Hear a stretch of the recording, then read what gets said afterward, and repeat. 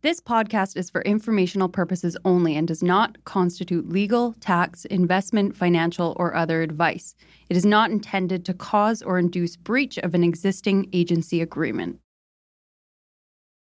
The goal of this podcast since day one is to provide the best information on the Vancouver real estate market at no cost to you, the listeners. To that end, we'd like to thank the following sponsors. This podcast is sponsored by Marcon, a local family-owned and managed real estate development and construction company that's been around for nearly 4 decades. Marcon is not only committed to high-quality construction, but it also is making a positive impact in the communities in which it builds, all across the Lower Mainland. We want to highlight 2 incredible Marcon projects. Elmwood, a 38-story tower located at Burquitlam's most important intersection, Como Lake Avenue and Clark Road. This landmark tower will feature 335 condominiums, over 37,000 square feet of office and retail space, and almost 20,000 square feet of amenity space. Elmwood has been incredibly popular with 80% sold currently, but they still have a great selection of junior 1-bedroom all the way to 3-bedroom homes remaining. Check out marcon.ca/Elmwood for more. And Matt, we are also excited about Sohn House, Marcon's newest community in West Coquitlam. With 165 homes ranging from junior 1-beds to 3-beds, Sohn House offers the perfect West Coast aesthetic with a more nuanced Nordic-inspired design. Register today at marcon.ca/Sohnhaus. That's SOENHAUS. Or you can learn more at marcon.ca or follow them at Instagram at Marcon Homes. Marcon, building for life. Hello? Hello? Hello? This is the Vancouver Real Estate Podcast.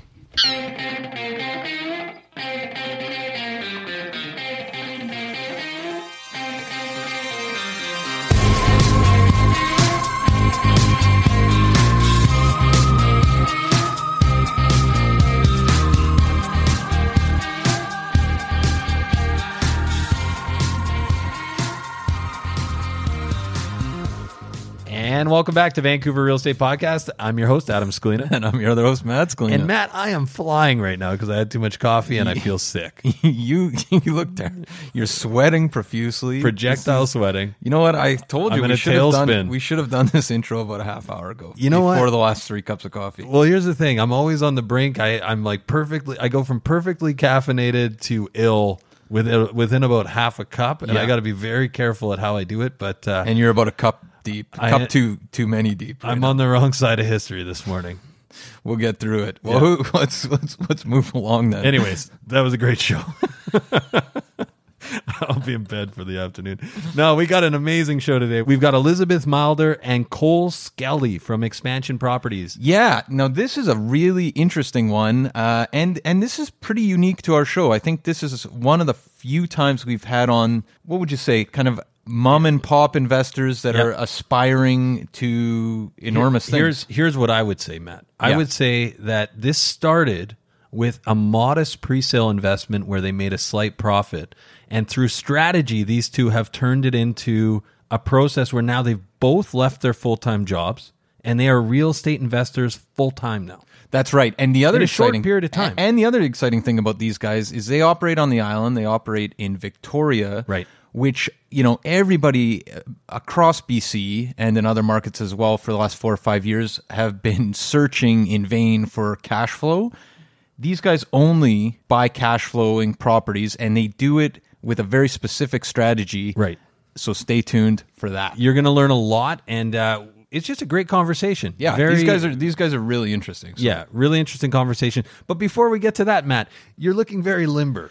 I am. You know what? Thanks for all your guys' emails. Yeah. And so many people reached out about your yoga for guys that can't do yoga. Yeah, so many people are curious to see how the stiff yoga thing went. There will be a photo of Matt downward dogging on our website. I did it again last night. Yoga. Believe the hype. That's the consensus. 4 classes in here.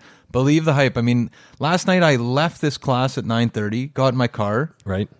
Sat in silence by myself for 10 minutes. I haven't done that in my life. No, I just felt really calm. And, usually I have to have like either music or a podcast. Like my wife will say like, you can't just be with yourself. You can't be present. I've learned, I'm not present, and I also can't be by myself or with myself. Right.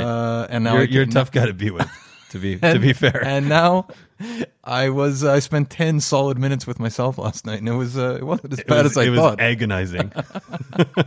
No, yoga's really helping though. Yeah, no, that's good. That's good. We're happy for you for that as well. And we're coming up on December. This is the time where people pull back from real estate. They focus on families and friends, and we've got some exciting guests coming for the new year. We've been reflecting as well. Well, also we should say we have some exciting guests for December. So don't tune out this podcast for the month of December. No, you're gonna for sure. You're gonna miss some really good conversations. Yeah, amazing guests like Gordon Price. We've got developer Richard Whitstock coming. We've got Janet LePage, an investor that went from 0 properties to 5,000 properties in a very short period of time. Really no big exciting. whoop. Yeah, no big she whoop. was the entrepreneur of the year for Ernst & Young. I believe. Yeah. No big deal. No big deal. But we've got some amazing people coming up. We're super excited. But Matt, without further ado, why don't we talk to this week's guests, Cole and Elizabeth. Cole and Elizabeth, they're amazing too. So stay tuned for this. Enjoy, guys.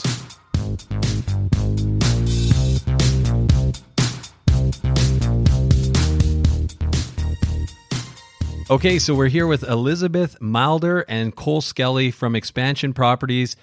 They are real estate investors. Welcome to the show. Hi.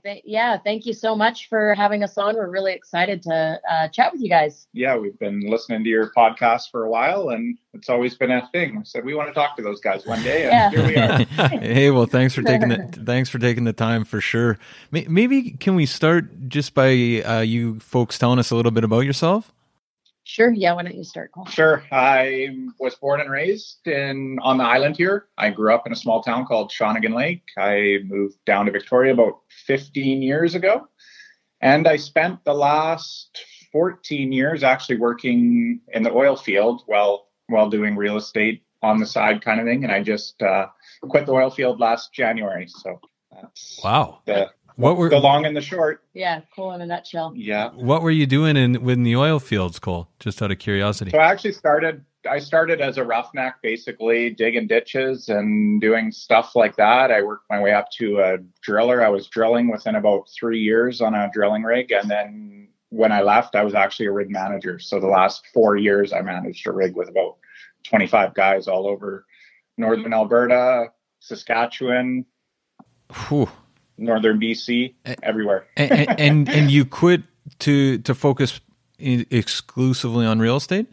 Exclusively, yeah. It just became too much for us. We couldn't do it, and I loved the real estate aspect of it, and I didn't like working in Alberta anymore and being away all the time. And we got to the point where we're at now that our properties are definitely helping paying some of our bills and stuff like that. So it gave us the freedom to me leave my job, focus on this full time, because everything's just been part-time in the past. Right on. And you, Elizabeth, it sounds like you guys have known each other for a while. Yeah. And I have a very different background. I'm actually originally from California. I'm a dual citizen.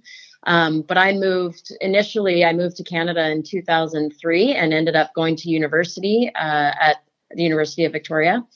And kind of bounced around for a while. I moved abroad and lived both in Scotland and Ireland at different times, and tried moving back to California at one point, but realized that it just didn't feel home to me anymore. So I came back to Victoria in 2011, and that's when Cole and I met. And so we met before this, but I actually worked up north in Alberta as well for a few years, and actually just transitioned back to the island full time about 2 years ago with a company based in Nanaimo, actually up island. But yeah, so we met and dated for a while, kind of off and on, and then really made the relationship commitment, I guess, and then just started to invest in real estate together, and things have really kind of taken off over the last, I guess it's 5 years now. Yeah. So you guys have actually done what a lot of people, it sounds like there's a lot of people that listen to this program that their goal is to kind of pull back from what they're doing, their 9 to 5 perhaps, and focus on real estate exclusively. So can you maybe tell us, first of all, why real estate?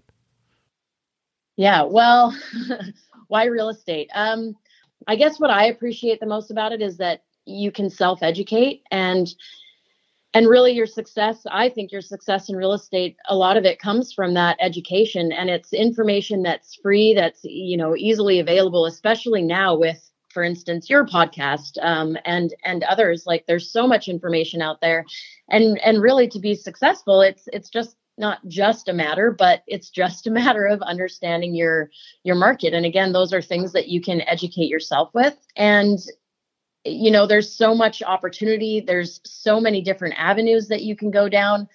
Cole and I are both Geminis, and that type of thing appeals to us. We both kind of, maybe not bore easily, but we like to have different options, I guess, and real estate offers that.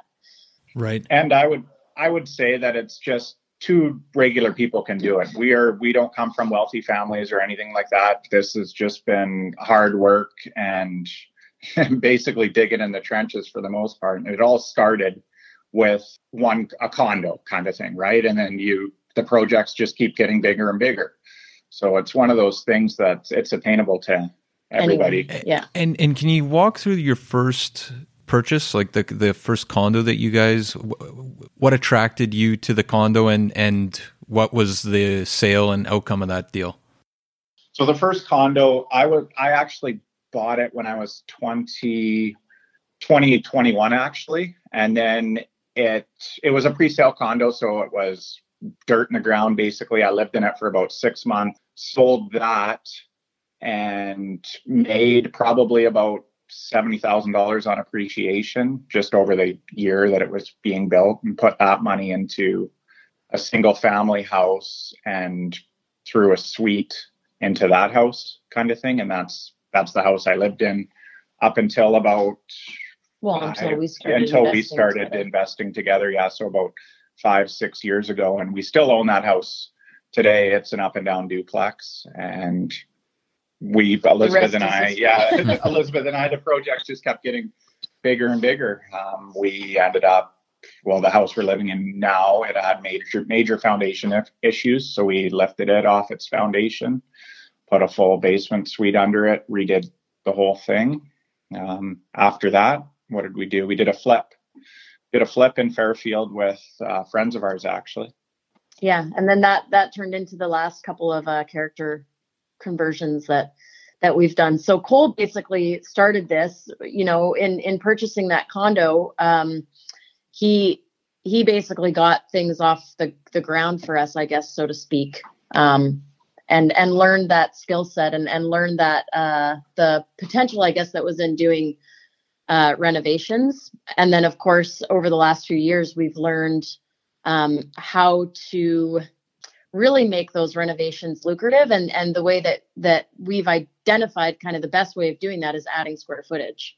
So, and you guys will appreciate too, because I've heard you say this over and over again in the podcast, but our focus is cash flow. Like we strongly believe that is kind of the fundamental or a fundamental piece to real estate investing, is making sure that you have a cash flowing property. Right. So you guys are on the island in Victoria. Victoria over the last 5 years has seen incredible growth, very similar to Vancouver. I think it's potentially a little bit easier to cash flow still in Victoria. I might be wrong about that. But can you kind of talk about, creating cash flow in a market like Victoria, and also how you guys go about investing, what you're looking for in a property, and kind of walk us through the process? So I would say the Victoria market today, it is hard to find a cash flowing property. I could almost say that you won't find a cash flowing property. A turnkey cash flowing property. Yeah. Right. Basically, so we just found that we couldn't find a turnkey cash flowing property, but you can create or build your own cash flowing property, which is what we've been doing. And there's a niche because there's not a whole lot of people that will do the renovations that we do. So the first one we did was it was actually three housekeeping units, and had an illegal basement suite that was, I don't know, 5 feet high. Yeah. Typical in Vancouver as well. Yeah, exactly. So basically what we've found is we bought that property for, I don't know, we paid about $700,000 for it, and we gutted the whole property, dug the basement out. So we added probably about 1,000 square feet to that property and turned it into a legal triplex, and then rented those 3 units. Yeah. So to answer your question with respect to like our model, I guess really is we look for properties that have the potential for adding square footage. So the rental properties that we have, we've dug down the basements, but Cole mentioned a flip that we did with friends, which was a similar character conversion, but with that one, we actually lifted the house to create that square footage. So that is the foundation, I guess, of our model is finding properties with that ability to add square footage, because that it's an immediate equity gain. Right. Obviously, there are other ways that you can do that, and there's this whole idea of doing like lipstick renos and that kind of thing, and there is value that you can add there, but it's undeniable the amount of value that you're adding if you're adding 1,000 square feet to a property. So, and then of course, turning around and suiting them. So all of our units, we build them in such a way that they are completely separate. They've got their own laundry, separate utilities, all that kind of stuff, so that they're totally independent, and that in itself adds value as well. So that's phenomenal advice. And it's funny, Matt and I actually were just talking about it the other day, and we've talked about it on the program before, this idea of also adding bedrooms and bathrooms to properties to try and take them out of, so like a larger 1-bedroom that you can frame in a second bedroom if there's an opportunity, or convert potentially a den into a bedroom, or adding a half bath or a full bath, of course, as well, puts you into that next price band, which is really great. One we saw actually very recently was a warehouse conversion loft building where somebody had the overheight ceilings, but they hadn't capitalized on actually creating the unauthorized loft space. Which then you're dealing with unauthorized square footage, but you're creating a much more livable space. So even in the condo market, there's huge opportunities for this as well. So it's a great idea. Yeah. And we've also found, it's funny that you brought that up, when our 2 bedrooms, so we squeaked in a den on 2 of the units we have. So they're now a 2-bedroom and den. It's a small den, like basically an office, but those units, they rented the first, and they're probably one of the most popular. Our tenants have been there. We haven't had any turnover, actually, just because it's that third kind of flex room that they can throw a bed in if they have company or anything like that. Yeah, and the interesting thing too with that, the first one that we did, we hemmed and hawed over it quite a bit, because we couldn't decide, do people want a third separate space, or would they prefer to have larger bedrooms? And that was undeniably answered just in the amount of demand that we had for those 2+ den units. So I agree, even sometimes just adding bedrooms is, and of course, not everyone has the same opportunity necessarily right off the bat to do these large renovations. So that's often what my suggestion is. If you have a space and there is an opportunity to just throw in a wall and add another room, or like you said, bathroom, that's huge. Mm-hmm. Can we talk a little bit about how you guys are approaching the work itself? Are you GCing these projects, or are you guys actually on the tools, or how does that unfold? Well, that's been an evolution. I'd say now we GC, but years ago, especially with that first conversion that we did together, we were more on the tools. But now that we're trying to scale and do this, do more of these, we're learning the process of removing ourselves more and more. We still are project managing the properties though, and we're just basically putting the pieces together.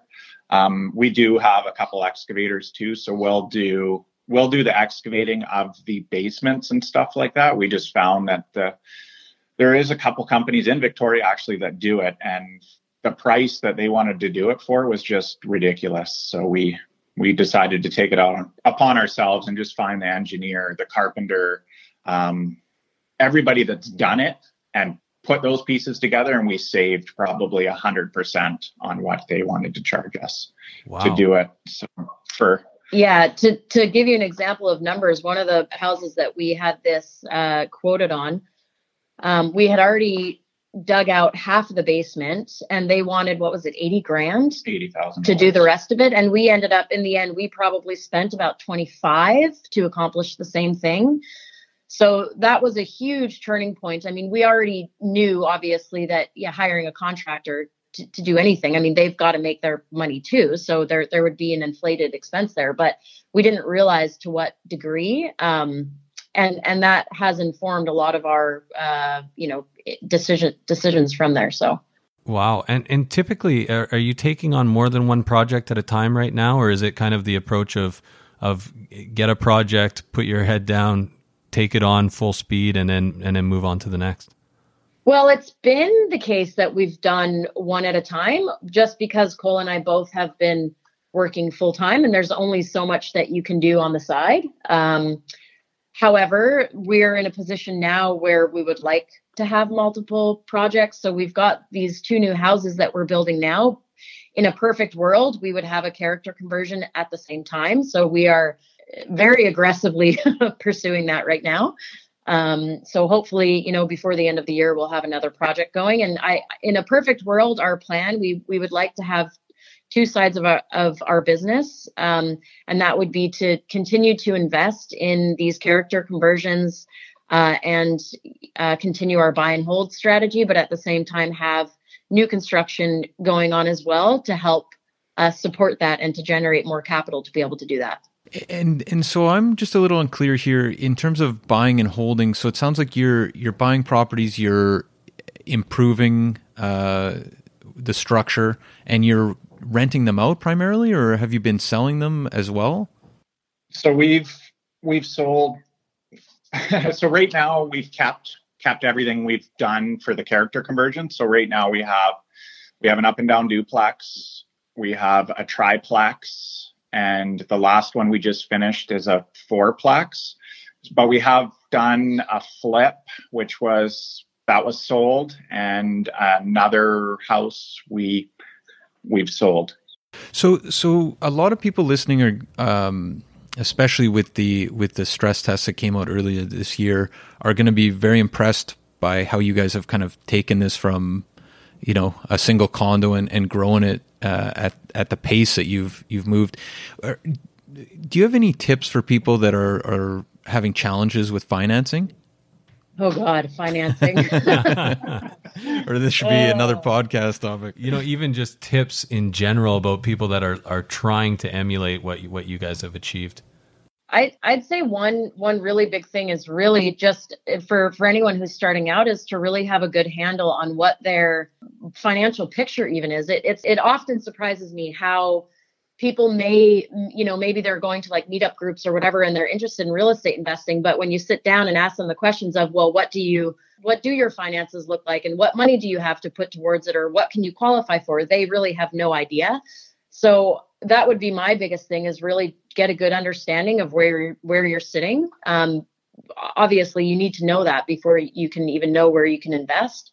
I don't know if there's something you want to add. One thing that's definitely helped us is these renovations we're doing. They're $300,000-$400,000 renovations. We don't have that kind of money. So the way we've been financing them is with construction mortgages, which not a whole lot of people even know about. It's a little complicated, and it was complicated at first. You have to come up with budgets and floor plans, and it's after repair value, and what you expect market rents to be. And there's a lot of research and stuff that goes into it. But find a mortgage broker that does it and that has done it, and that has helped us immensely. Yeah. And we've just been finding those properties that you can actually add that value to, so you can pull your money out at the end of the project on the refi. Yeah, so I'm glad you asked that question, because this really is key. I actually recently just wrote a guest blog post just about this. So it's Badass Women Investors, but it literally breaks down what this process is. And this really has been critical to our ability to now have multiple properties.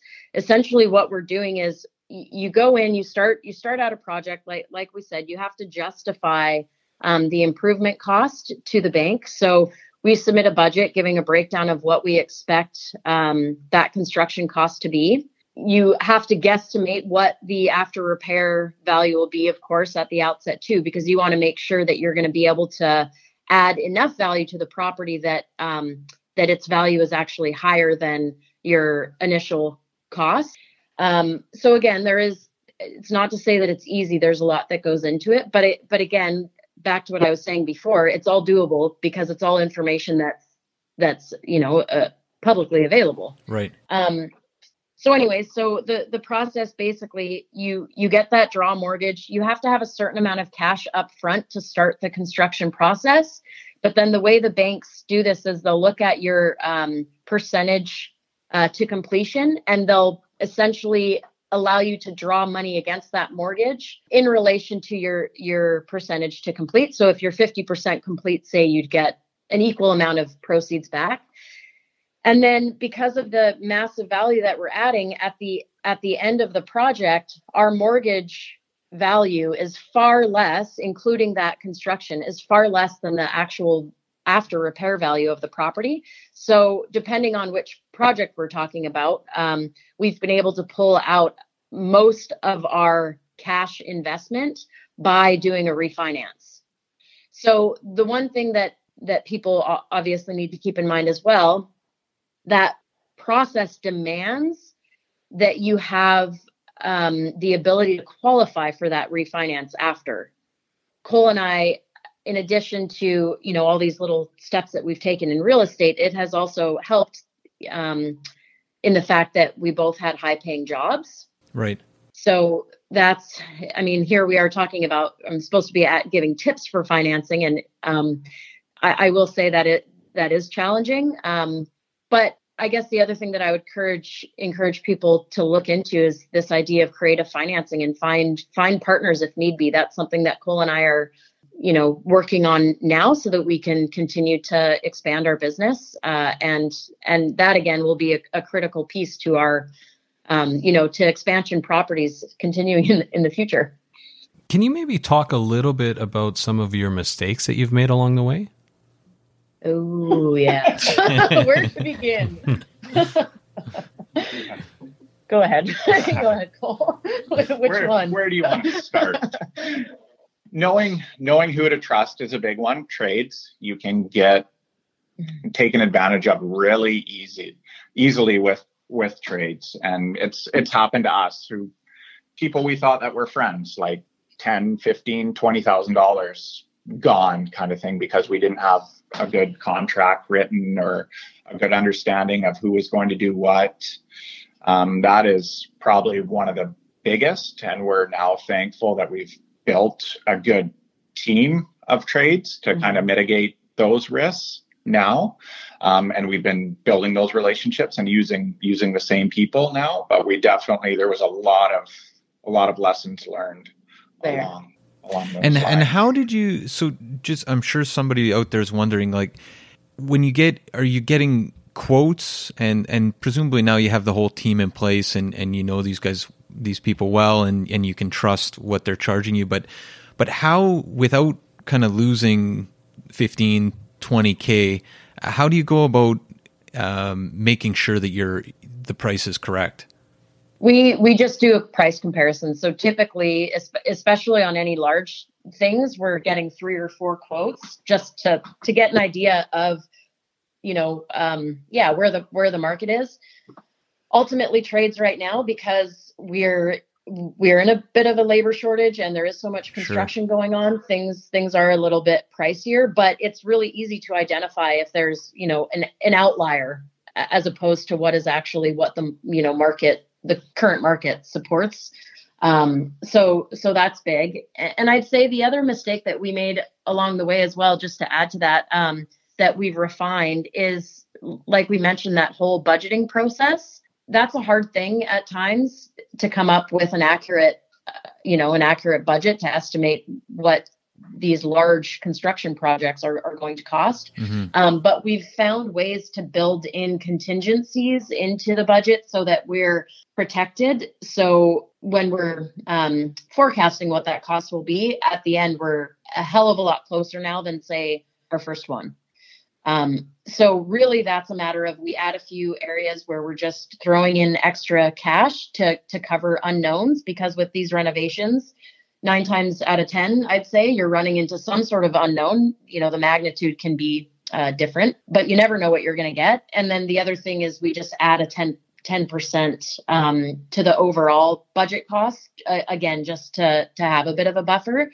And by doing that, we can say that we're well within, I don't know how many percent or whatever on a budget, but we're usually pretty much on the mark now. So that has been huge, figuring that out. You kind of learn that along the way. After we did our first big project, we kind of had a baseline of numbers to go off of. So getting quotes after the fact, you know where they should be.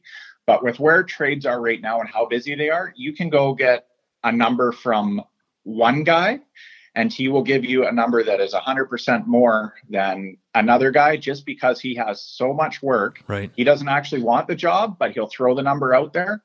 And if you take it, he'll squeeze it in anyway. So you definitely have to be careful. That's what right now. We have a family member in a different city who's in the trades, and he just was involved in bidding on a job, and he said his price was so he definitely could go on holidays, and he still got the job. So that's definitely happening. So there's a lot. There's a lot of that, yeah. So can we maybe talk a little bit, because one thing that we see with people that we've worked with over the years that have gotten into development is often their due diligence process changes quite a bit up front before they remove conditions. Have you found that the way that you approach a property before removing conditions has changed? And is there any tips or tricks that you have for our listeners? Yeah, and maybe this just comes more from our personal backgrounds, I guess. I wouldn't say that our due diligence model has actually changed. One thing we have found, though, with the market being, what it is, you're often under the gun when you're putting in an offer. Right. But I guess the one thing that I would say to that is that Cole and I, we have the model that we use and things that we're looking for at the outset. And we've been very committed to that. So even under strenuous circumstances, trying to get stuff figured out to remove conditions on a property, but we would rather walk away from a project than make a knee-jerk decision and potentially suffer the consequences. Yeah, no, that's good advice for sure. Definitely don't let emotion get involved. No, exactly. And I guess maybe that was a bit of a learning, because at the beginning we'd be more disappointed if a project didn't pan out for whatever reason. And now we just take it in stride. We know that, in the last month, we've probably put in 6 offers on different properties and they haven't come through. We no longer get discouraged by that. So I guess that's a bit of advice too, is just understand that sometimes when it comes to real estate investing, it is a matter of just numbers and volume of, offers that you're putting out before something actually comes back and is viable. And we've talked about this idea of being a disciplined investor, and it's really a skill, actually, being able to pull back and just making sure that you're making the right decision as well. Well, and just thinking further on that, 2 things that strike me as from what you guys are talking about here is one, kind of putting in that sweat equity, pounding the pavement, and actually, writing those offers in order to get those good deals. But then also, it sounds like through this process, and we see it all the time too, with especially people that are just getting involved, it's kind of fudging the numbers, a little bit pie in the sky, potentially like when you're talking about that contingency you're building in now that at first you weren't, kind of making sure you're grounded in the reality, because there's always a lot of costs that you're not going to expect the first time around. That's for sure. Yeah. And it's an interesting thing too that you said there too with people like fudging the numbers. This is one thing that we are in conversation with people about a lot when it comes to renting units, because the tenancy environment right now is not necessarily really friendly to landlords. Right. And often what we find with people choosing renters sometimes is they'll give a little bit on their standards, or they'll tell a potential tenant something because they're trying to attract them. And what we've repeated this often with other investor friends and stuff like that of ours, to say that you can't do that. In the end, you're only hurting yourself. And it comes down to the same thing with due diligence, because so many people get caught up in the emotion. You may be in a position where you want to inflate some numbers or make it seem like an investment is better than it is. But at the end of the day, that's only going to cost you. So it really doesn't make sense. You have to be brutally honest when it comes to, any piece of that investment, whether it's looking at renters or at the outset, looking at what the project numbers are. And that's great advice, because in real estate, at least in my experience, I find there's two types of people. There's the people that are kind of overly critical, and they're generally not real estate investors of the numbers, and really negative on everything. The people that often I find myself working with are really excited to get going, right? They're really excited to get into a project. Yeah. They want the numbers to make sense. They're really hoping the numbers make sense. And sometimes just pulling back on that and really, being brutally honest with yourself is a good thing. Totally. And I'll add one thing. We constantly see people that add capital gains to their numbers as well, just because they've been watching the market go crazy in Vancouver. And it's like, just because it happened in the past, it doesn't mean it's going to happen in the future, right? I mean, if anything, you should be doing the opposite, like you guys are doing, and adding a contingency. Yeah. We don't bank on appreciation at all. We hope it's going to be there. We kind of know it's going to be there eventually, but we do not bank on that going into the project. Not at all. It doesn't factor into our decision at all. The thing that we're looking at is that cash flow. And if it doesn't cash flow, and we have certain numbers that we're trying to reach, if it doesn't meet it, then it's dead in the water. Right. You're only hurting yourself when you do that, because you can't move on to the next project. You probably will. You'll get that project done. You might be a little bit negative cash flow.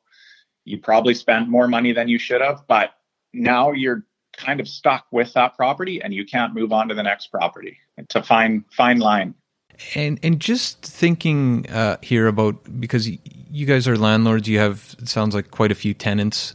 Do you use a property manager, or are you guys looking after those units yourself?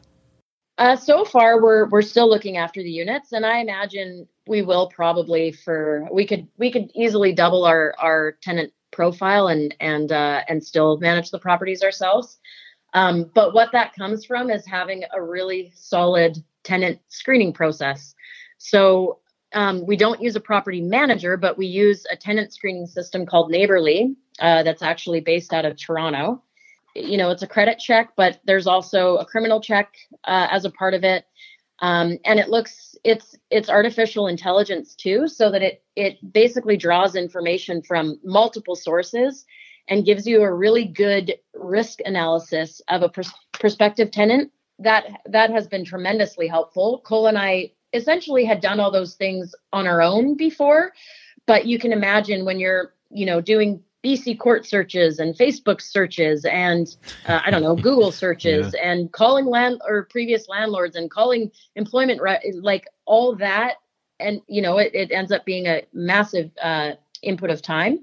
So using Neighborly has helped to streamline that process. But then we've also held on to our reference checking. So this is something I cannot stress enough. Cole and I have a worksheet that we use that has the questions that we ask, whether it's a previous landlord reference or an employment reference or a personal reference, and we stick to that. So I think I'm hearing in myself, actually, a common theme here is that we set these standards and we do not deviate from them regardless of the circumstances. And again, that's one of the things that we had to learn the hard way. What we found is in most or in any situation really where we have been a little bit more lenient, it's come back to bite us. We haven't had any major catastrophes, but enough that we learned that you can't do that. So yeah, we've retained that property management piece. And because of that really heavy input of time at the outset, when it comes to tenant screening, we have amazing tenants. I think part of that too is we put a lot of value into the units that we create. We, Cole and I would say that we go above and beyond what a lot of people do. And some people, even to the point of criticism, they think that we do too much. Because, if we spent a little bit less money, we could make a little bit more. But ultimately, the way that we look at it is this is a long-term investment, and we want to be proud about the units that we're offering as homes to people to live in. So we will, for instance, spend, a considerable amount of money on soundproofing, because we know at the end of the day, would we be happy living in a unit if we could hear our next door or downstairs neighbor, I don't know, watching TV or whatever? Probably not. So why would we want to offer that as a home to someone else? Right. And turnover is costly and time consuming. Yes. But it's funny when just listening to your response there, really front loading the effort, I think is great advice when screening tenants, right? If you're able to put in that time to make sure you're getting somebody that you're really comfortable with, 9 times out of 10, it's going to make your life a hell of a lot easier. I find front loading on almost everything in real estate is a good approach for sure. Yeah, agreed. And that, honestly, if there was one thing that I had to teach to a prospective landlord, that would be it. You save so much in the end by doing that. And Cole and I have essentially zero turnover as a result. And we have really happy tenants, and that just means that we're not getting the phone calls to unplug my toilet or replace a light bulb, or, you know what I mean? We really, and that has allowed us the opportunity of retaining our property management and saving that cost. Mm-hmm. Well, and the really interesting point there, I think, as well, is it's going to allow you guys to scale, because you won't be focused on the things that take you away from what you do well, which is actually finding properties, running the numbers, making sure that there's opportunities, right? Well, and if I can just add to that, I mean, it's going to allow you to scale. It's also, and we've heard time and time again, those early days, and it sounds like you guys are well past this part of it in your journey, but it's those early days. If you have really terrible experiences, it's enough to just get out of the game entirely, right? Like we've had a lot of investors over the years that they're maybe coming to us to get back on the horse because they've been off it because they had that experience. Oh, I had a couple properties in the 90s and I couldn't stand being a landlord, right? Well, and being a landlord is, if you're doing it correctly, can be very enjoyable. It's not bad. It's not bad. Yeah. Agreed. And if we ran away, or if we stopped doing what we were doing every time we had an issue or a problem, we wouldn't be where we are today. Right. We've always kept going. Like, I'll tell you a little story about our last project. Is when we went to dig out the basement. So we talked to geotech engineers, everybody prior to, about digging out this basement. They're like, yeah, there might be a little bit of rock in the basement that you have to deal with up at the front of the house. So Elizabeth and I actually personally dug test holes all the way around the foundation of the house. And we thought, okay, well, there's probably 10% rock in the front of this house, judging by our test holes, because the basement was finished. At the time we had an accepted offer on it. So we buy the house, we break out the slab, we start digging, we get probably 30% into the basement, and it was all bedrock. So now we have this house. It was about a 2,000 square foot house with an unfinished basement. And we start digging in the basement thinking we're going to add this 1,000 square feet. We're going to get 4 units out of this place. And we hit rock. So a lot of people at that point would I don't know what you Throw do. it And in. we thought about it too. We're like, oh, we're screwed. And it wasn't even 2 days later that we were on the phone and just figured out how to get by that. We ended up purchasing an excavator with a jackhammer and everything else, talked to the geotech engineer and a blasting company, and just figured out how to get around this problem. It's one of those things that you have to do it. You have to figure it out, and you can't give up. Right. Yeah. And this is, it's one thing that I've learned that I can really thank Cole for this. He's very level-headed. And I don't know if you guys have come across this, but when it comes to really any sort of partnership, I think the best partnerships are those that, the two people have distinct skill sets. I am pretty high strung. Cole is definitely not. So in situations like that, I rely heavily on him to be the one that is grounded and doesn't fly off the handle. And that's huge. So I guess my point in saying that is anyone out there who is investing or looking to invest, it's really important to have someone that you can use as a sounding board to help calm those fears as they arise. That will help to see you through that, whatever those problems are that come up. Yeah, and I mean, Matt and I always talk about how real estate really is putting out fires as both a realtor and as an investor, and there's a lot of fires to be put out. So being level-headed and just showing up is part of it. But also having distinct skill sets, I think, is another interesting point there, because they often say with good partnerships, it's 1 + 1 = 3, right? And and knowing where your strengths lie and being able to rely on the other person is great. Changing gears a little bit here, Victoria, like Vancouver, and I said it earlier, has been a market where you've seen incredible appreciation over the last 4 or 5 years. It's been a real hot market. It's slowed down this year, along with Vancouver. What are your guys' approach to timing markets? We don't.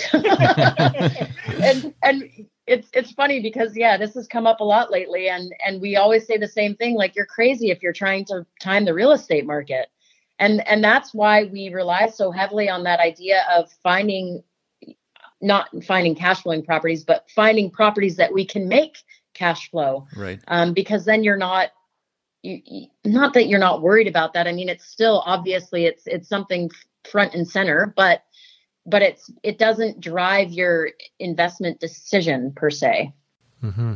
Yeah. And I'd be lying if we said we weren't worried about the market, like building these 2 new single family houses we're building these on spec. And Elizabeth and I actually hummed and hawed about it, not building it, because there was a side-by-side duplex on the property. So we thought about not building it out, and we just decided to demo it. We're building these 2 houses out because you will always try and talk yourself out of something, and you will never actually do it. So we're building them out. Worst case scenario, we'll move into one and we'll rent the other, or we'll rent both. Still, you can't time the market. You just have to do it. Yeah. So that was our kind of protection mechanism, or whatever, that we put in place for those houses. Is we made sure, worst case scenario, if we can't sell them for what we want or need to actually, would we be able to cover the cost of mortgages with rents? And we can. So that's our fallback. But yeah, back to that original question. No, we don't try to time it. We try to keep abreast of what's going on, but that's the extent of it. Do you guys find when you approach a project, you always have like an A plan, a B plan, and then a parachute plan? Absolutely. Yeah. Yes. Yeah. I think you have to, because again, just like you were saying, real estate really is about putting out fires, and like Cole just demonstrated with that last project. I mean, there's no way that we could have anticipated that. We did everything that any sort of reasonable person or reasonable investor would do, and we still ran into an issue. So, and you'll always run into issues. There's always going to be issues. Not one of our projects has gone perfect, right? Yeah. There's always going to be issues. Yeah. So somebody out there is thinking about, getting into real estate investing and building a portfolio similar to what you guys have done. Do you have a resource, like a favorite resource, book or website or podcast that you would recommend people dive headfirst in? And you can't say ours. We can't say yours. Although that is a great start, Matt. Yeah. It is, and I'm not just saying that because we're talking to you guys. It really is. But aside from your podcast, another one of our favorites is the Breakthrough Real Estate Investing podcast. Right. We're big fans. Those guys are great. We've been on their program and they've been on ours. They're fantastic. There's another few blogs. Like Cole and I both follow a lot of blogs. One that I am a huge fan of is Investopedia. It's not real estate centric. It really, it talks about investing and economics, and that's given me a really good, broad understanding of how economics work and how that influences the real estate market. So that's been instrumental for me. I wouldn't say blog or podcast, but I would just say watching what other people are doing. Like that's how we got into digging out these basements, lifting these houses, is because we saw other people doing it. Like look what's going on around your town, and you're just modeling other people. Like we're not reinventing the wheel here. We aren't the first people to do these projects. We're just saw what other people are doing, and we're replicating. We're copycats. Yeah.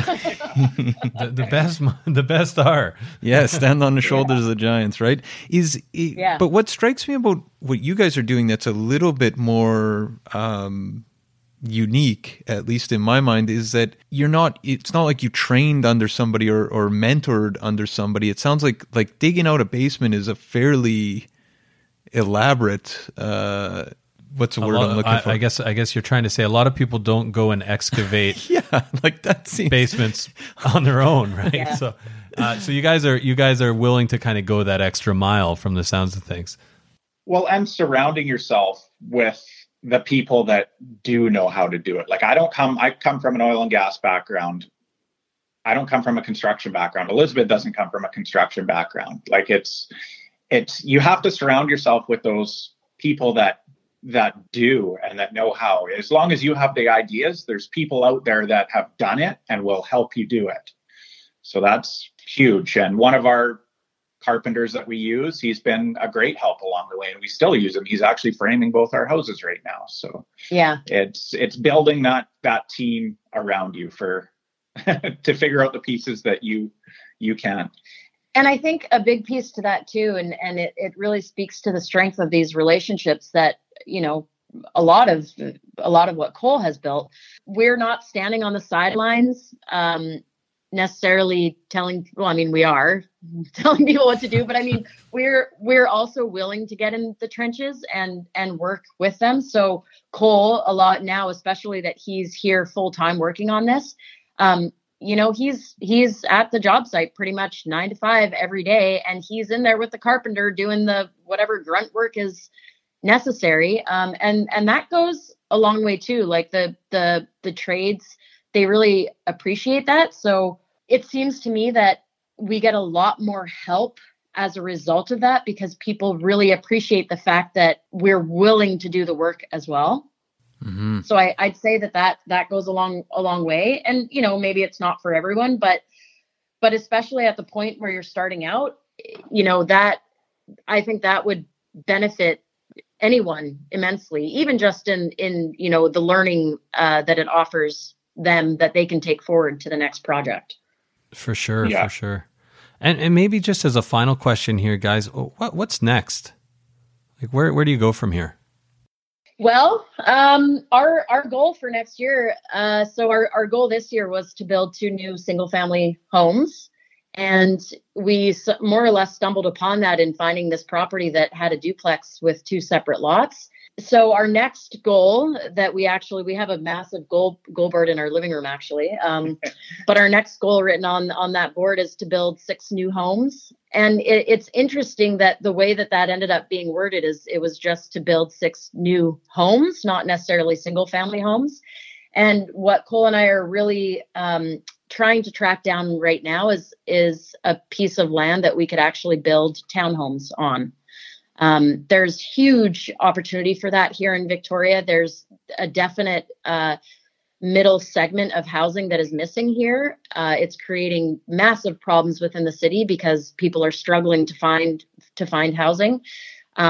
So we see, an opportunity there, both in just being, good developers and offering that up to our local Victorians, and then. On the business side of things too, there's tremendous financial opportunity there too. So that's kind of the next thing on the docket. We hope to find that piece of property pretty quick here. Wow, you guys are moving fast. It's impressive stuff. Yeah, fast and furious. Exactly. Yeah. That's where Elizabeth, this high-strung person, comes into play. I push things. Yeah, she pushes things, and then I slow things down and put it into reality. So it works out really good, actually. Yeah. Excellent. Well, how can people find out more about what you guys are up to and follow you if they want? Multiple opportunities. We're on Instagram and Facebook at Expansion Properties. We also have a website, expansionproperties.com. Our emails are pretty easy. It's just Cole at Expansion Properties or Elizabeth at expansionproperties.com. And on our Instagram and Facebook, we've been documenting, for the most part, our project so far, and we'll probably be doing that going forward, especially with these 2 new builds that we're doing. And we're really, really open. I very strongly encourage anyone, if you have any questions, please feel free to reach out to us. We strongly believe, because we have been so supported by people around us sharing information with us, we want the opportunity to offer that back. So if you have questions, do not hesitate to reach out to us. That's fantastic. Well, thanks so much again for your time, guys, and we'll have to have you back on to talk about the townhome development. Yes. We'll give you awesome. 3 months. Yeah. Just put a little fire under there. Not that it's needed. But no, I appreciate your time, and enjoy the rest of your day. Awesome. Thank you, guys.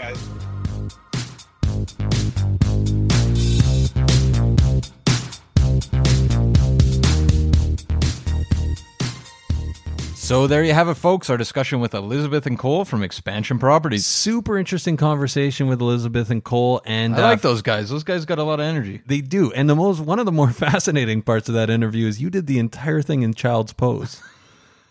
Partly because Cobra. It was Cobra pose. Partly because you're not mature enough to do adults pose. But no, that was a fantastic interview. And isn't it just, the nice thing about having people like Elizabeth and Cole is that it kind of shows, like, they're regular people. These are not massive developers. These are ma and pa investment They weren't types. Born into it. Exactly. They started with a pre-sale condo strategically. They made a little bit of money. They reinvested it into the market. And now, Matt, they are literally living out their dream as real estate investors. Yeah, no, it's a really inspiring story, and I'm sure they're going to be growing over the years, so hopefully we'll have them back on. For sure, and you can check out expansionproperties.com as well to learn more about them. And Matt, while you're at it, checking out stuff online, you should probably check out VancouverRealEstatePodcast.com. You absolutely should. Over there, we have things like our research tools, such as PCS. Matt, if you are not using private client services, you are standing still while the rest of us power walk by. You get sold prices, days on market. It's basically realtor-level information. It's at your fingertips, it's free, and it's the best research tool out there. If you are not using private client services to search Vancouver real estate, you are doing it wrong. We also have our mobile app. Augmented reality, Matt. Picture this. You are on your way to yoga for guys that can't do yoga. I've also, by the way, joined yoga for families as well. Yeah, so I do 2 yoga classes now. Didn't you neither join a of them boxing gym as well in East Van? I have. I'm really I should have saved all this for January, but I'll be partying in January. No, it's end of the year, new you. Yeah. This is good. You know what the thing is though about you in a boxing gym is like it's not really a boxing Did gym. you join as a heavy bag? Because I'm starting to. You're definitely not. You're. Yeah, it's no. I got nothing for you there, but I'm watching people box as I walk on a treadmill. Is that basically what you're doing? Yeah, that's it. That's actually kind of amazing. Maybe they'll take you on as like a mascot or something. Okay, now we're getting too much. Too much. I'm sorry. My workout habits aren't any better. But what else do we got? We've got outside of augmented reality. Picture this. You're looking at a building. It looks appealing. You want to know if there's any condos in there. Point your phone. It's going to tell you what's listed in real time. It's amazing. Also gives you sold prices as well. It's a fantastic resource. Nice compliment, I would say, to private client services for sure. So sign up for both those at VancouverRealEstatePodcast.com. We also have that Livewire. Yeah. We've got an amazing email that goes out on a weekly basis. It's got deal of the month. It's also got tips and tricks for real estate buyers and sellers. We're really bumping up our stats. We are. Production here. Absolutely. So get on that list. And then finally, we really appreciate everybody reaching out, and we love the reviews that you guys have been giving us. It's what helps us grow this podcast. We're at 190 now. We'd love to hit 200. Even before the end of the year, that would be amazing. So if you haven't reviewed us yet and you like what you hear here and you're learning something, please head over and review us on iTunes. And also follow us on Instagram. We're on Instagram. We're on Facebook. And feel free to get in touch. And Matt, how can people get in touch? Absolutely. Get in touch anyway, but you can call me at 778-847-2854 or Matt at VancouverRealEstatePodcast.com. And you, Adam? Or you can try me at 778-866-4574 or Adam at VancouverRealEstatePodcast.com. We also have that nonpartisan secrets cleaning line. Oh, I can't wait for this. Info at VancouverRealEstatePodcast.com. Is that your real voice? He's like the Michael Winslow of the podcast. He's got a million voices. No one's ever going to know. Yeah, but he's got the polite demeanor of Carl Winslow. So for everyone at home keeping track, Police Academy, Family Matters. It's two of our favorites. Anyways, guys, have a great week. Take care. 2,000 Faces for Radio. Subscribe today.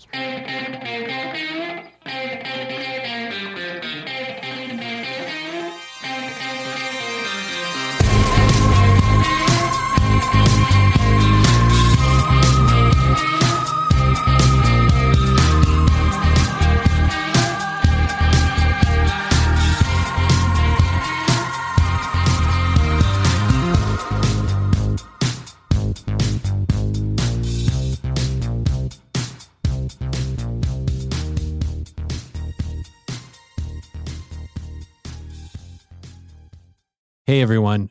Pardon the interruption. We just want to take a quick minute to thank the following sponsors who make this show possible. We want to take a minute to tell you about Holy House, a nonprofit organization that provides community building programs and tenant support services to low-income seniors, veterans, families, and vulnerable residents in the downtown east side and across the lower mainland. Melissa from our team has been volunteering at Holy House. Melissa, what's been your experience? Honestly, it's been so fulfilling just to spend a few hours a week in the community and watch how the staff really transforms these vulnerable communities from the inside out, starting with just small things, right? Playing games, drinking coffee, having some simple conversations that you wouldn't necessarily think are super fulfilling. And you come out just feeling like you've really made an impact and connected with the community. And you've been to multiple buildings, but you're playing games, drinking coffee. Yeah, serving food sometimes. And you made some friends along the way. And I've made some friends along the way. It's really helped me be more present, actually, in those moments of just, realizing how simple life can be to make an impact, right? Fantastic. And if you want to learn more, you can definitely check out Jenny Conkin, co-founder of Holy House, who is a past guest fan favorite on the show, or head over to holyhouse.ca where you can donate or volunteer, and they're looking for both donations, and they definitely like volunteers. That's holyhouse.ca. Vancouver needs your help. Be part of the solution. We are also sponsored by Oakwyn Realty. This is our real estate brokerage, best brokerage in the city, hands down. If you are in the industry, a new agent, an aspiring agent, somebody just looking to make a change, new culture, new energy, new resources, head over to oakwin.com/join, type in VRP 2020. That's oakwin.com/join, type in VRP 2020. Not only do you get to meet Michael Morgan and the gang, the bigwigs over at Oakwin, you get a huge incentive for first going to oakwin.com/join, typing in VRP 2020.